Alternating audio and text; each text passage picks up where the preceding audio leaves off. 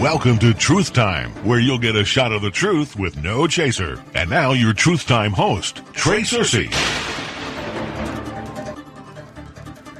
Okay, our next question comes from Jasmine, Olive Branch, Mississippi. Lately it has gotten to the point to where I cannot listen to several of the grace preachers that I used to enjoy. I thought they knew the truth of Paul's gospel, but now I hear them teaching that you cannot be forgiven until you're saved. Do we have to be saved to be forgiven? I've always thought the world was forgiven when Christ died on the cross. If that is true, then I was forgiven before I was born. Me, my husband, and daughter are learning and growing so much from the Truth Time ministry and telling everyone we know about you. Yes, you are correct, Jasmine. You were forgiven before you were even born. Anyone teaching anything other than that does not know Paul's gospel as well as they may think. They can call themselves a grace teacher if they want, but they really need to learn what it is to be a minister of reconciliation. You do not have to believe to be forgiven. Forgiveness does not depend on anything we can do to earn it. According to Paul's gospel, we can't be forgiven because we already are. In Colossians chapter 1, verse 20, Paul tells us that peace was made through the blood of his cross. Not by our belief. Oh no. Think about that. If words mean anything to you, then we know that peace was made through the blood of the cross. And it cannot be earned by our belief. In Romans chapter 5, verse 10, Paul says, we were reconciled to God by the death of his Son. When we believe the gospel?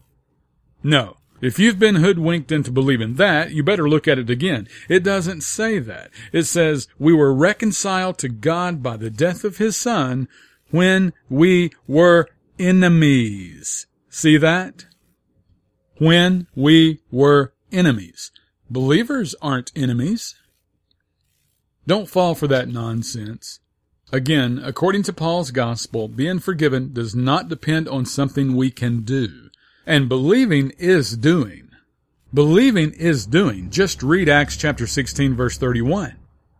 There's where the jailer asked Paul and Silas, he said, Sirs, what must I do? And they gave him what he asked for. They said, believe. They didn't say, oh, you don't have to do anything. No, he said, what must I do? And they said, believe. That means believing is doing. So for those who are telling others that they have to believe the gospel before they get their sins forgiven, you're telling them that they must do something for forgiveness. That's ludicrous. For forgiveness, Christ has already done all the doing that we'll ever need. What must I do to be saved? We believe for salvation, not for forgiveness. We believe on the finished work of Christ. If we had to believe to get forgiveness, then that would make us a part of the process. But salvation is believing that the process was finished on our behalf. The gospel of 1 Corinthians chapter 15 makes no mention of our belief being necessary to appropriate forgiveness. 1 Corinthians is a statement of fact, a proclamation of something that has already been completed and not something that can be completed if you believe it. We mustn't equate forgiveness with salvation. Forgiveness is not salvation. It's what makes salvation possible. Oh, grasping this truth will change how effective you are in dealing with the unbeliever. Jesus said, Father, forgive them, for they know not what they do. But the religious-minded grace teachers, they say, you're forgiven only when you do know what you're doing. When you know and believe the gospel. They refuse to believe the very apostle they claim to follow. Paul plainly stated that God stopped imputing sins to the world, but they insist that Paul really meant to say believers, those that are in Christ. Satan is the god of this world and has a way of blinding the masses. What many can't see is that nowhere in Paul's 13 letters did he give us a method, a way to get our sins forgiven. Nowhere. That bit of information is totally absent, even though some insist on inserting it. Years ago, we put out a challenge asking someone to show us in Paul's writings just one place where he tells us how to get our sins forgiven. Crickets. No one has been able to do it, and they won't. You see, the issue of when did God forgive sins is really inarguable. Forgiveness doesn't equal salvation, it's what makes salvation possible. Sadly, due to the lack of understanding of what is the ministry of reconciliation, people remain estranged from God simply because they think He is against them and wants nothing to do with them because of their sins. What a travesty. I thank God on a daily basis for His forgiveness, but my thankfulness, my acknowledgement, my belief in it doesn't make it so. My forgiveness was in place before I was even born. My forgiveness was God's idea, not mine. Understanding this spectacular aspect of God's love for me was what truly changed my life. In Luke chapter 7, Jesus said, "There was a certain creditor which had 2 debtors. The one owed 500 pence, and the other 50. And when they had nothing to pay, He frankly forgave them both." Look at the takeaway. Notice they didn't have to ask for it. They didn't have to believe for it.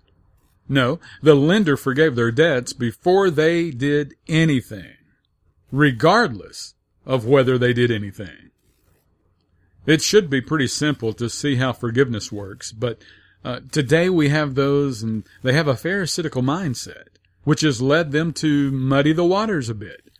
2 Corinthians 5:19, God was in Christ reconciling the world unto Himself, not imputing their trespasses unto them. Those that don't have their sins charged to them are the world, not the believers. Just like the 2 that Jesus spoke of in Luke 7. Today, God is not on standby, waiting to see how the world will react before He can forgive them. Is it really, is it really that difficult to grasp that God forgave sin without any action from you? That He doesn't need your help? That Christ shed blood was enough?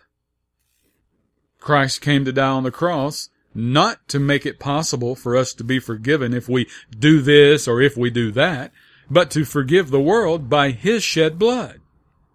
Remember, believing is doing, and our forgiveness is not predicated on anything we can do. There is no if in the equation. God was proactive in forgiving us. I realize that this word of reconciliation is almost incomprehensible to some, but it is truth nonetheless. Listen, just for a moment, turn off all the noise and consider some Bible facts. Think about it. Before Christ, Adam's sin affected everyone whether they believed it or not. Think about that.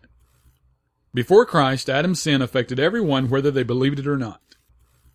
Well, likewise, after Christ, His finished cross work also affected everyone whether they believed it or not. Think about it. Before Christ, Adam's sin affected everyone whether they believed it or not. After Christ, His shed blood also affected everyone whether they believed it or not. Christ is the final, the last Adam. The same way the first Adam's sin put everyone in sin debt, the second Adam, Christ, shed His blood and cleared their sin debt, totally clearing their account to bring it back to zero. No more debt. And no more debt means nothing more owed. Think of it this way. By Adam's sin, the relationship between God and the world was severed. But by the cross of Christ, the world was forgiven, making relationship possible again. The sin barrier was removed. This had to happen before God could even consider saving someone. These two, forgiveness and salvation, do not take place at the same time. I don't know where this clear message got lost with some of our religious grace teachers, but sadly it did. Forgiveness and salvation have two different calendar dates. One happened more than 2,000 years ago, the other at the moment someone believes the gospel. Before we move on, I know I keep using the term religious grace teachers, which, well, it's an oxymoron and really makes no sense, but that's the point. I call them that because it makes no sense to call yourself a grace teacher, yet teach that you have to do something to get your sins forgiven. No one needs to get in Christ to get forgiveness. The world's forgiven already. Just believe the Bible. You need to get in Christ so that you can receive the resurrection unto eternal life. Salvation is not getting your sins forgiven, it's believing they already are.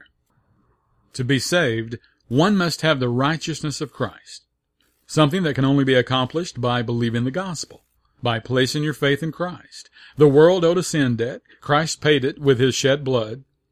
That brought the world's account back to zero. But no one goes to heaven with an empty account, an account showing zero.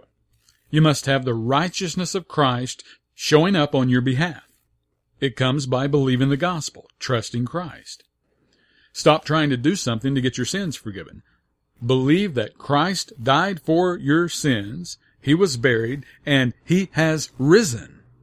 By your faith in this, you can stand before God justified, having the righteousness of Christ applied to your account, having his righteousness show up for you.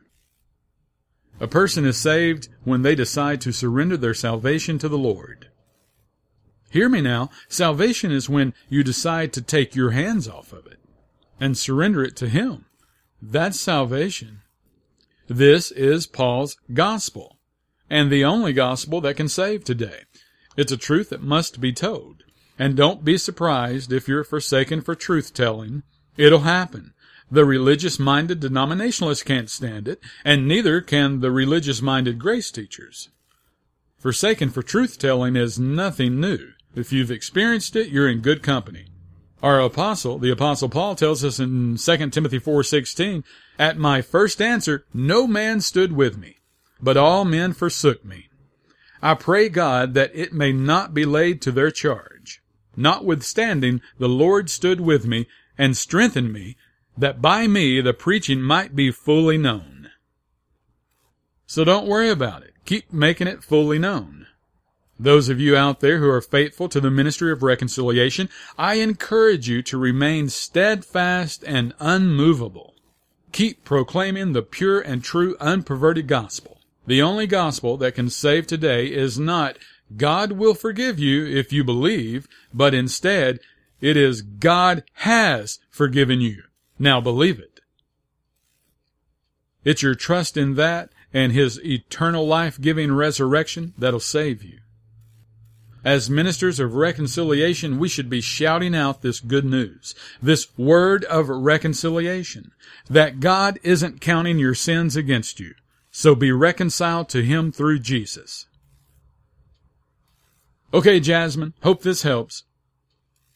Hey, when you base your position on facts, this is what you get. No mess, no fuss, no noise, no grandstanding. Just clear-cut, rightly divided truth. You see, some people will say they love truth, but they really just want to believe that what they love is true. Got a Bible question?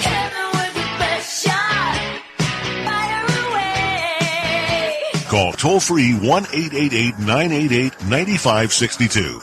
Email us at truthtimeradio.com. Until next time, remember, when a man who is honestly mistaken hears the truth, he will either quit being mistaken or cease to be honest.